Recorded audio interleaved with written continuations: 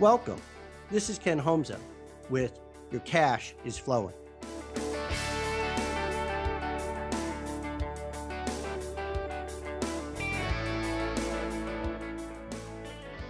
Welcome back to the power of prediction, creating your future. So far, we've discussed being solidly grounded in the financial position of your business, turning your vision into meaningful financial projections, commitment, key external and internal factors, and last time, distilling your business model while being true to your passion. Today, I'd like to use a phrase I've heard so often, it's almost a cliche. It's working on your business, not in your business. But let's explore the differences. Working in your business means that you are focused on day-to-day operational issues. Perhaps you're interacting with customers, employees, and vendors. Maybe you are dealing with near-term financial issues, such as payables and receivables. You may even be responsible for a major functional area of the business, rather than having someone else take care of it for you and only involve you in key decisions.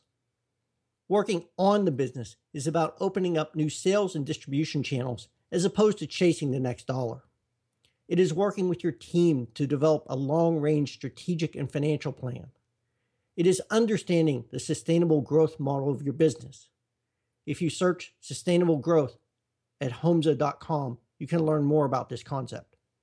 It is having discussions with your board about forming strategic alliances that could help the company in the long term. It is thinking about where the market is going and being ready for or leading marketplace shifts that you see occurring. It is about understanding what the customer needs, how they perceive your product or service against those needs, and how you can deliver better against any gap. It is about understanding the overall competitive landscape, and it is about understanding the enterprise value that you are creating. Hopefully, these two lists give you a good sense of the differences, and you can ask yourself which better describes how you are operating. In order to make meaningful progress, one has to spend significant time working on the business. I realize this can be challenging, but it is also necessary, as are each of the other steps outlined in this podcast series. If you can't readily identify which of these describes you, spend a week and perform a time study on yourself.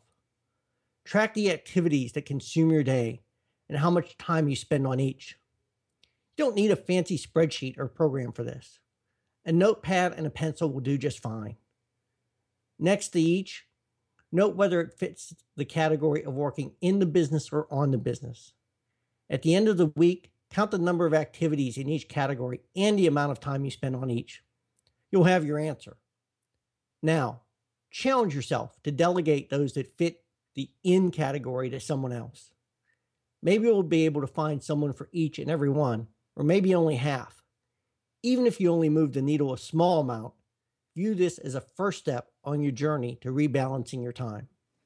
Join me next time for the final edition of The Power of Prediction, Creating Your Future, when we'll discuss the confidence to ignore naysayers.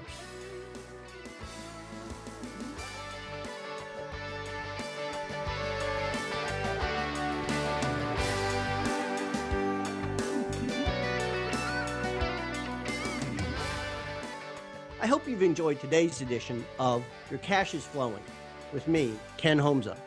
For more information, visit homza.com.